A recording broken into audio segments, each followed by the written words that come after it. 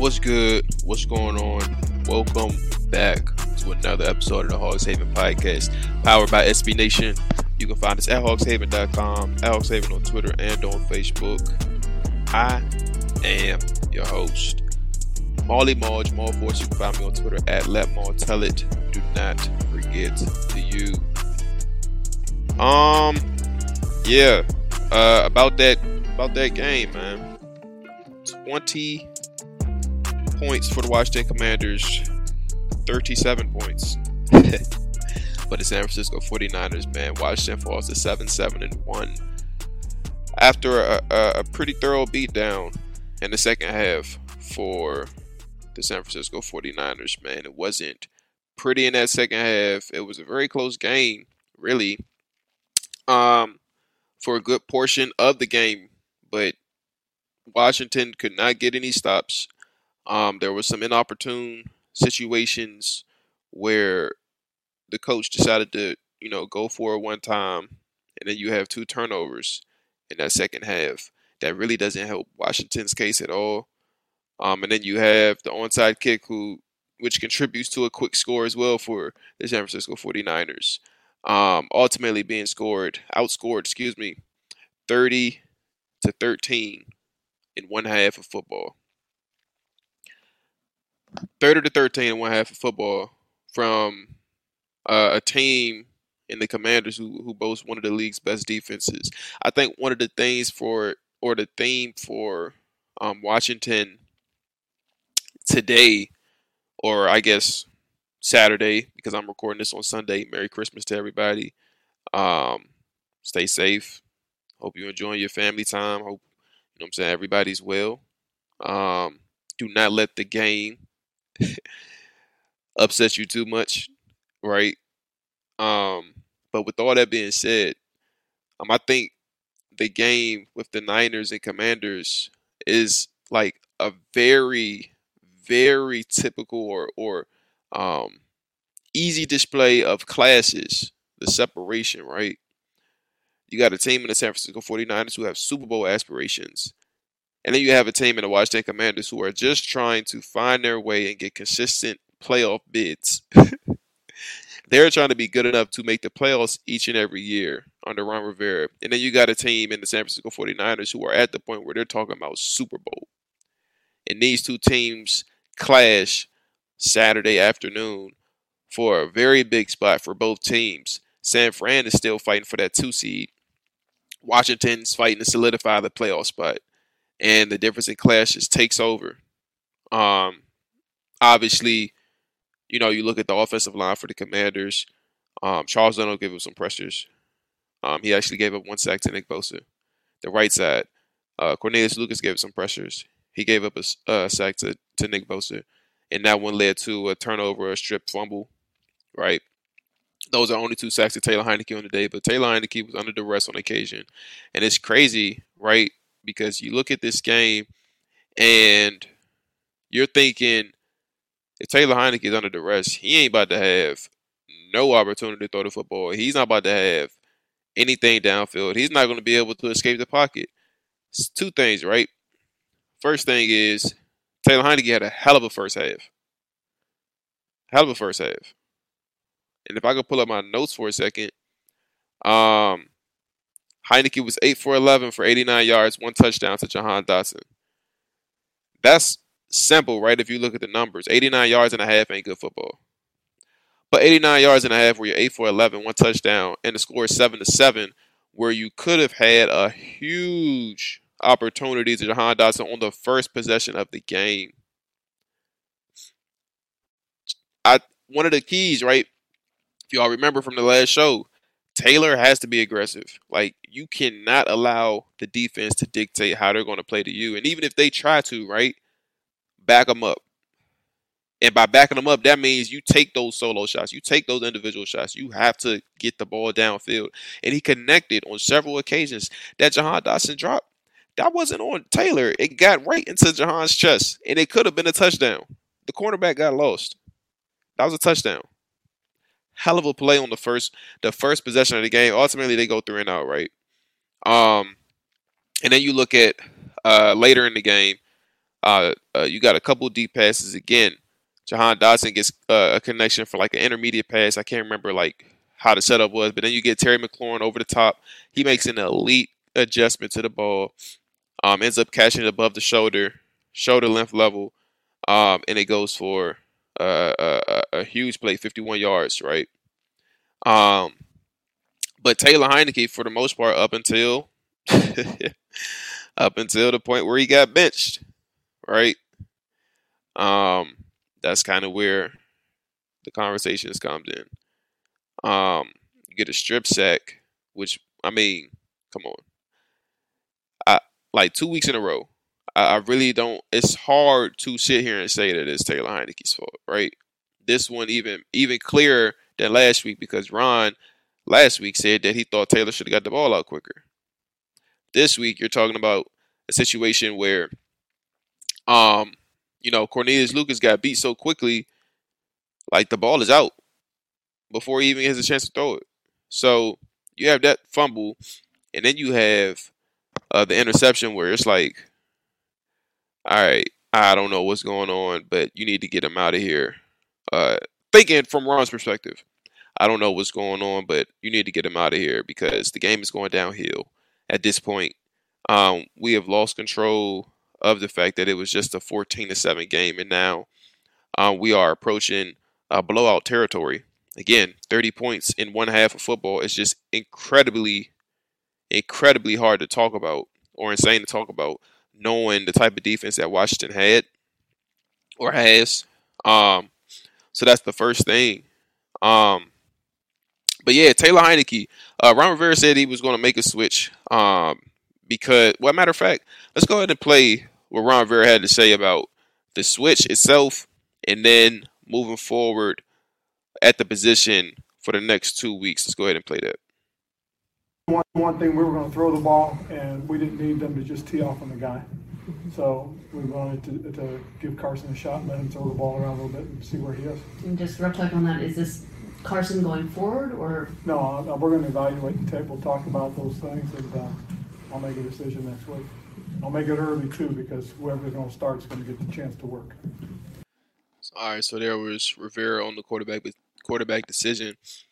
So I got a couple of things that I don't understand from this because I don't think that, and Ron Rivera actually acknowledged outside of that question that, some of the things that happened to Taylor wasn't on Taylor. So keeping that in the context, when you look at the timing in which he was benched, just has me asking questions because I don't understand. At that point, the route is on, but his reasoning behind it, saying he didn't want Taylor to kind of get, beat up back there, so he put Carson in.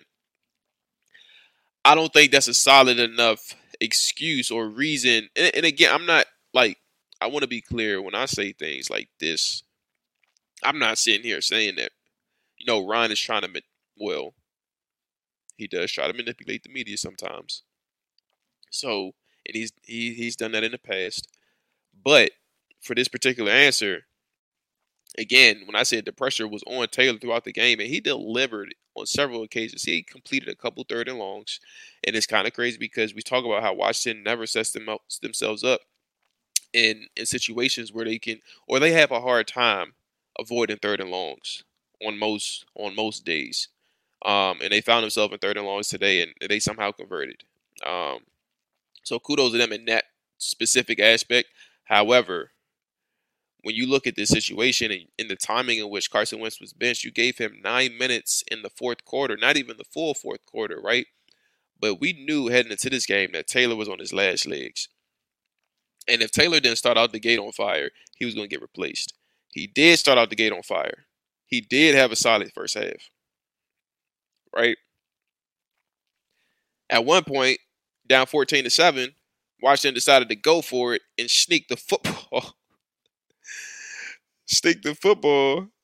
Wait, was it 14-7? Let me double check for a second. It was, where's the downs? Yep, 14-7. 14-7, they decided to go for it inside their own territory at 34-yard line. And at that point, the route is on. They end up scoring on the next drive, right? I don't have a problem with them going for it on fourth down in that instance. And I'm gonna get back to Taylor. Excuse me, Carson. I'm kind of everywhere. It is a post game thing. We got a few things to talk about, including Chase Young, who I thought felt really comfortable, who I liked seeing him out there. He also took some additional steps than what he was expected to, so that's good as well. Like pure example right there. I'm all over the place. But back to the situation, I don't have a problem with them going for the fourth down in that instance at the 34-yard line. I don't have a problem with them going for it on fourth down on the 17-play drive that yielded 0 points. I asked this question on Twitter. I said, how many, is there a way to track who leads the league in the longest drives on the season, the amount of longest drives on the season, like 10 plus play drives, right? How many teams are up there in that amount, and who leads the league in that amount that has resulted in 0 points? Washington has to be number one. They have to be number one.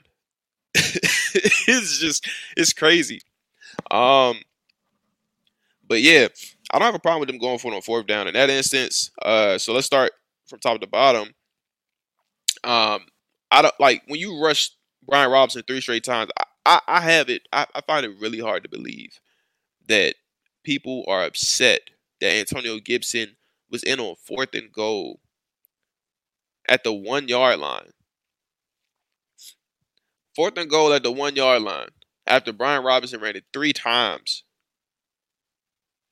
3 straight times they ran it with Brian Robinson. Right? And you get to 4th and goal at the 1 yard line and you use Antonio Gibson. And people find that problematic. Antonio Gibson is a red zone, he is a touchdown magnet inside the 5. He has always been that case. And I don't want to be naive to the fact that Brian Robinson is a power back. Well, excuse me. He is their power back. And I know there's kind of no difference in in the two distinctions, but I just want to say Brian Robinson is more than a power back is what I'm getting at. But he is their power back, right? And you think about those things and you sit here and say, I like my odds with 1 yard to go with the best power back that we have. But you look at Antonio Gibson, who has been known for finding a way in the end zone inside the 10-yard line. And people are all of a sudden scoffing at the idea that Washington put him in 4th and 1 when you had to have it instead of Brian Robinson, who just ran the ball 3 straight times. Antonio Gibson has a reputation, and all of a sudden, because Brian Robinson is here, everybody has a problem with Antonio Gibson getting the ball at 4th and 1. No, it don't work like that. The way people are so quick to discredit Antonio Gibson's presence at the goal line is actually quite shocking to me. I can't believe that is a real thing. I genuinely cannot believe that is a real thing. So I don't have a problem with them going for it on 4th and goal, excuse me. I don't have a problem with them using Antonio Gibson on 4th and goal either. Everybody legitimately who are upset, I just vehemently disagree with you. And then the 4th down, inside their own 34-yard line, I don't disagree with that decision either. I think it's ultra aggressive because at 14-7, you had shown to that point, right? You had gotten, let's be clear. You had just gotten them off the field with a punt. 3 plays, -7 yards, punt. So there is some riding confidence in the fact that your defense can stop these guys. Look, it's 14 points in the third quarter. You have allowed 14 points in the third quarter. Going midway through the third quarter, excuse me. So I understand the sentiment of or the people who believe punting in that situation works well. And I'm not sitting here saying that I'm 100% in favor of them going for it. I can see both sides here. I truly do. But if you're going to make that decision, I think that you have to understand the situation, right? You have to understand that this offense, especially if you give them a short field, is very potent. They have a lot of dogs up there. George Kittle is like, little do you know, he took off, right? He took off in that second half, right? And they can score at a moment's notice. So if you make this decision, it's not about hurry up for me. I understand that you want to catch the defense off guard, but what do you think they're going to anticipate? I think they're going to anticipate a quarterback sneak. Now, all I'm saying is take your time because it is a very important situation. And Ron Rivera got a little antsy, right? He said, hey, punt team, get off the field. Like you saw when the camera glanced over to him for a second. Punt team, get off the field. Like, come on, get back. Y'all go. Like, I just think that this is a situation where it's not about a quarterback sneak. Even if you did take your time and say, we want to go quarterback sneak, find a way to dress it up. Or find your best play, because if you don't get this, the game is over. Like, or contextually speaking, with all that much time left in the game isn't over. But 21-7 or 17-7 to San Francisco 49ers, the league's best defense. You gave them a two possession lead, right? They're at home, right? They're playing good ball. They're getting pressures to your quarterback. Ultimately, they'll get a strip sack, right? You need to take everything into account and say, I am not going to allow this team I'm not going to allow this team to walk away with this one as easy as they could. So I'm going to make sure I take my time and get the best play in. Ultimately, that's kind of how things worked. It didn't work out on both sides. It is what it is. I'm not too mad at that. But as we go back to the quarterback position, I just want to understand or get people to understand that when Ron said what he said, that he didn't want the Niners teeing off on Taylor, I just didn't agree with that. It didn't make sense in the context of the game, because if Taylor was able to survive the first three quarters, three quarters and a half, I guess, 3.5 quarters, then what tells you that he can't play the last quarter and finish that out when he hasn't really had a terrible game? He had 2 turnovers late. One was a strip sack that was out of his control, and then you had a bad interception. Those are 2 things, but at the same time, I think ultimately, while I'm over here micro-analyzing the situation, I'm bleeding all this out to say Ron Rivera ultimately was just waiting to go back to Carson Wentz. He was waiting for the moment. And I think the 2 turnovers opened the door.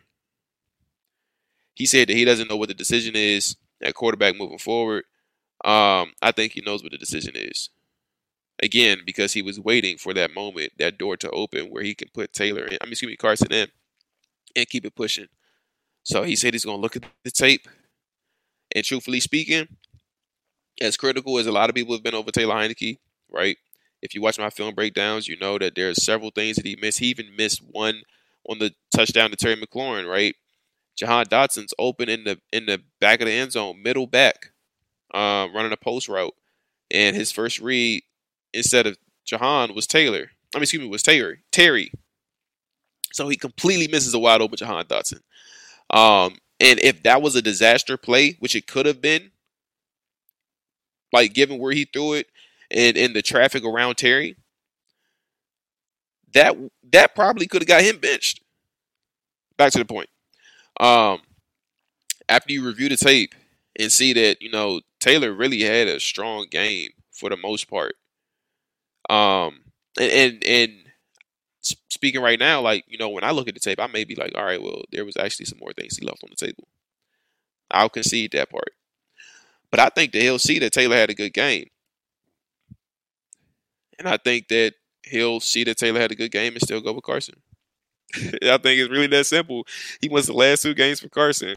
There is no point of telling us he's going to review the film when I think he knows the answer. And he's going to give the answer away very quickly into the week. So there's that, man. The defense, it was kind of surprising how they allowed six scores on 7 possessions in the second half. Granted, they did have some short fields, but at the end of the day, you are a top 5 defense heading into the game. And you actually, this isn't like a fake top 5 defense like the 2020 year. Like, you are facing quality talent, quality rosters in terms of like starters. You're facing that. Like, this isn't a fake top 5 team. This isn't a fraud. So for them to get dominated to the extent in which they did, I was kind of surprised. And I was kind of surprised that they allowed like those chunk plays to exist constantly throughout the game. Cam Curl was missing this week, and I think that was a huge difference.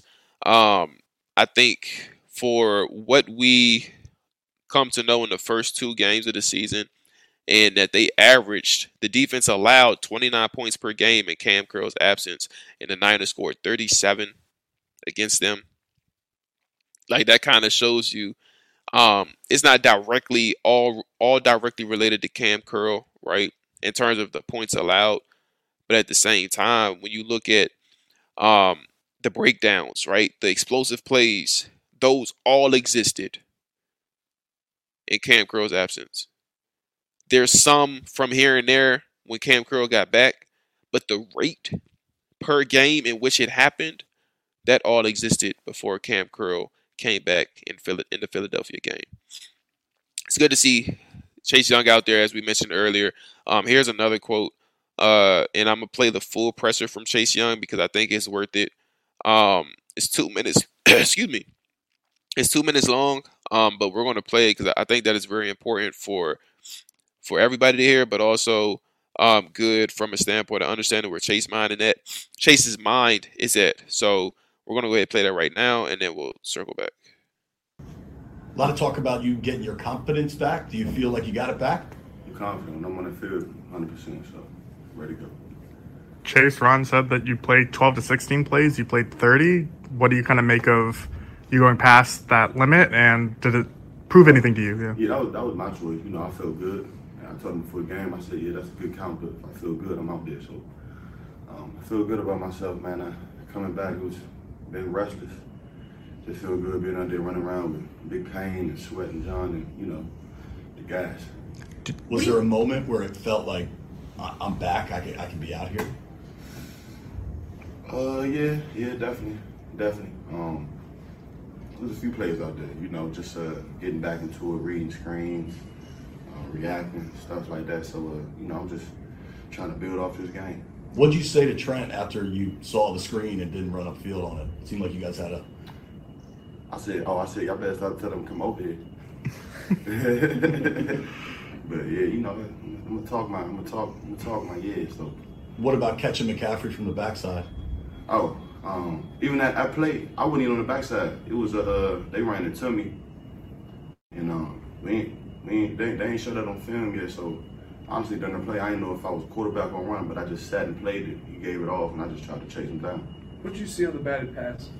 Shit, I seen my fault. I seen the running back. I seen him flare out. So I knew it was gonna be a quick pass because he jumped me, and I knew I probably wasn't gonna get there. So put your hands up, and I just sat there and I waited basically for him to do it. Tried to catch it with the sun. Tried to catch it, but it did what it did. What has this whole process been like for you? Crazy. Gotta have God. Boy, if you don't have God, you messed up all week.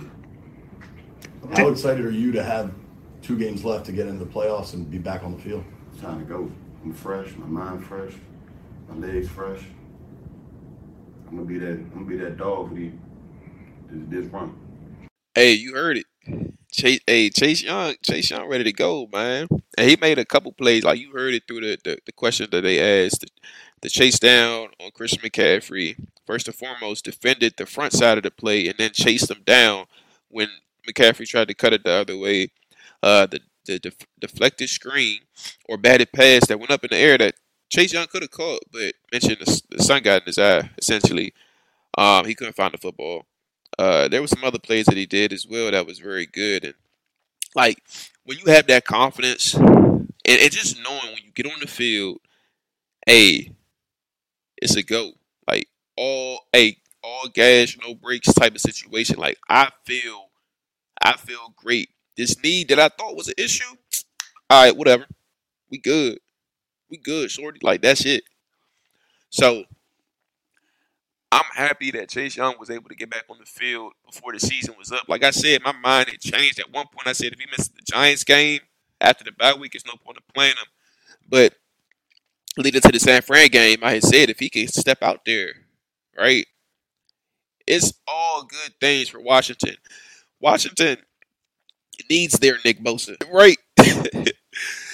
Mind you, I guess I should disclose this. I should have disclosed this in the very beginning that I have a stuffed nose.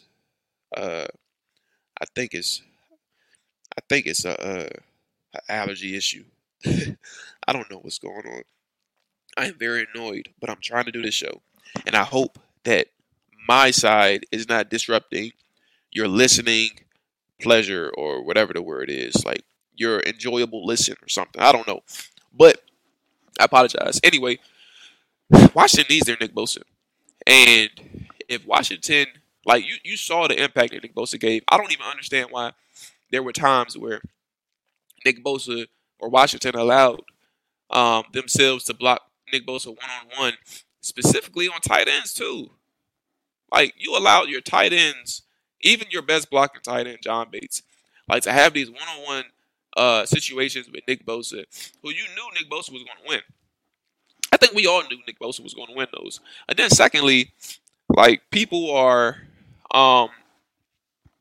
upset that, nobody, or let me be clear.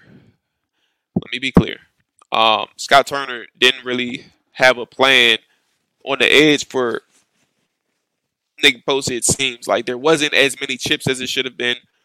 There wasn't as many doubles as it should have been, right? And maybe Washington was in a situation where they had to pick their poison. Like if we double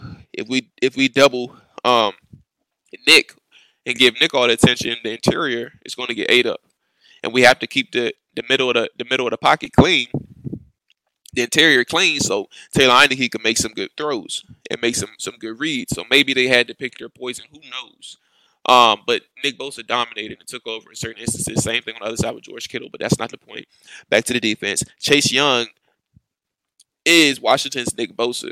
A lot of people had this thing in their head, like, and they were truly convinced.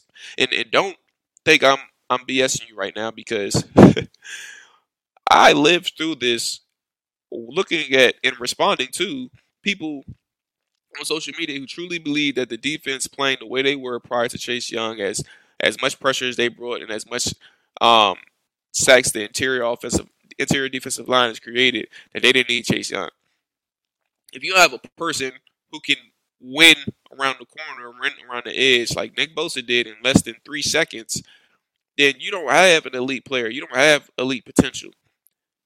Montez Sweat ain't winning that quickly on the edge. And it's very far and few in between that he does that. Right? Chase Young can do that. He has the potential to do that. You need Chase Young on your team. You need Chase Young on your defense. Trading him would be a major mistake.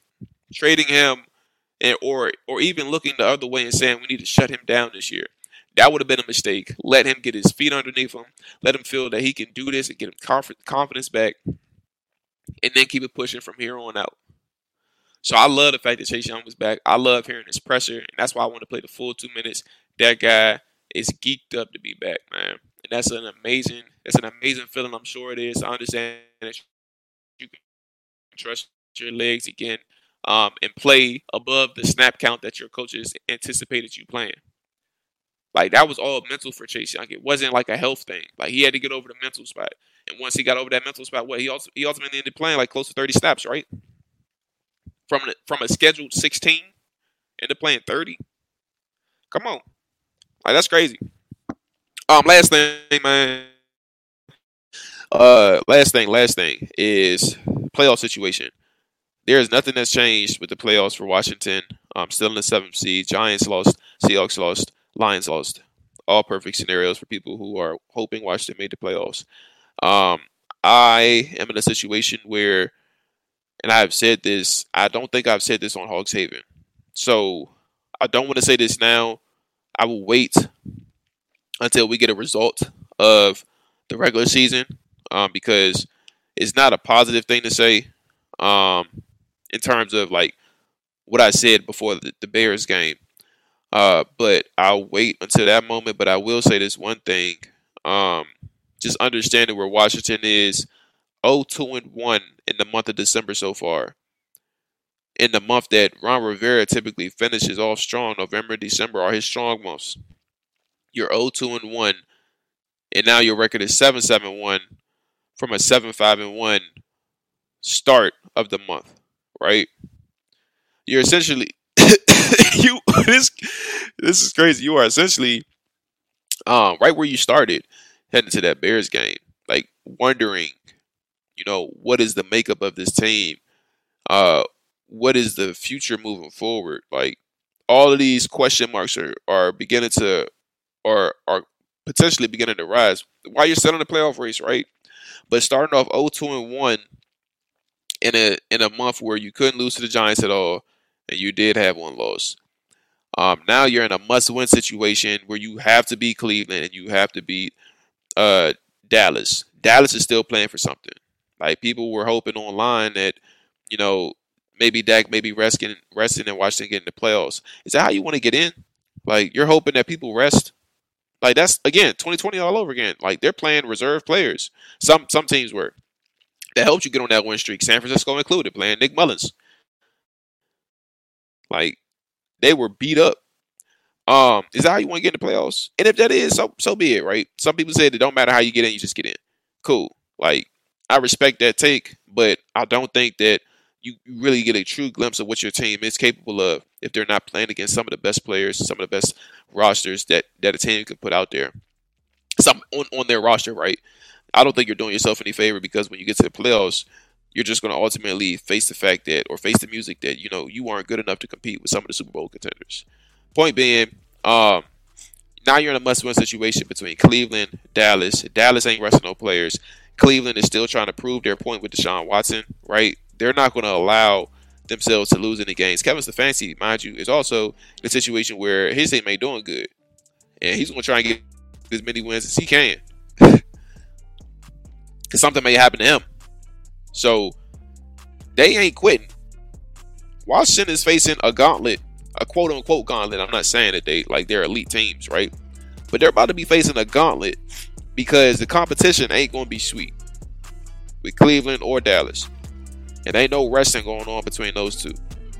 So you have to win out. And if you lose one of these two games, then we'll have a conversation. And I will revisit what I said in terms of heading into the Chicago game. So yeah, that's that. Playoffs are still alive. Keep your heads up, everybody. On to Cleveland. We'll have a deeper dive in the middle of the week about this game. Once we can, take a look at everything, revisit some things, hear some coaches speak, all those things like that. So, yeah, man, y'all take it easy. Enjoy your holiday. All that good stuff. Peace.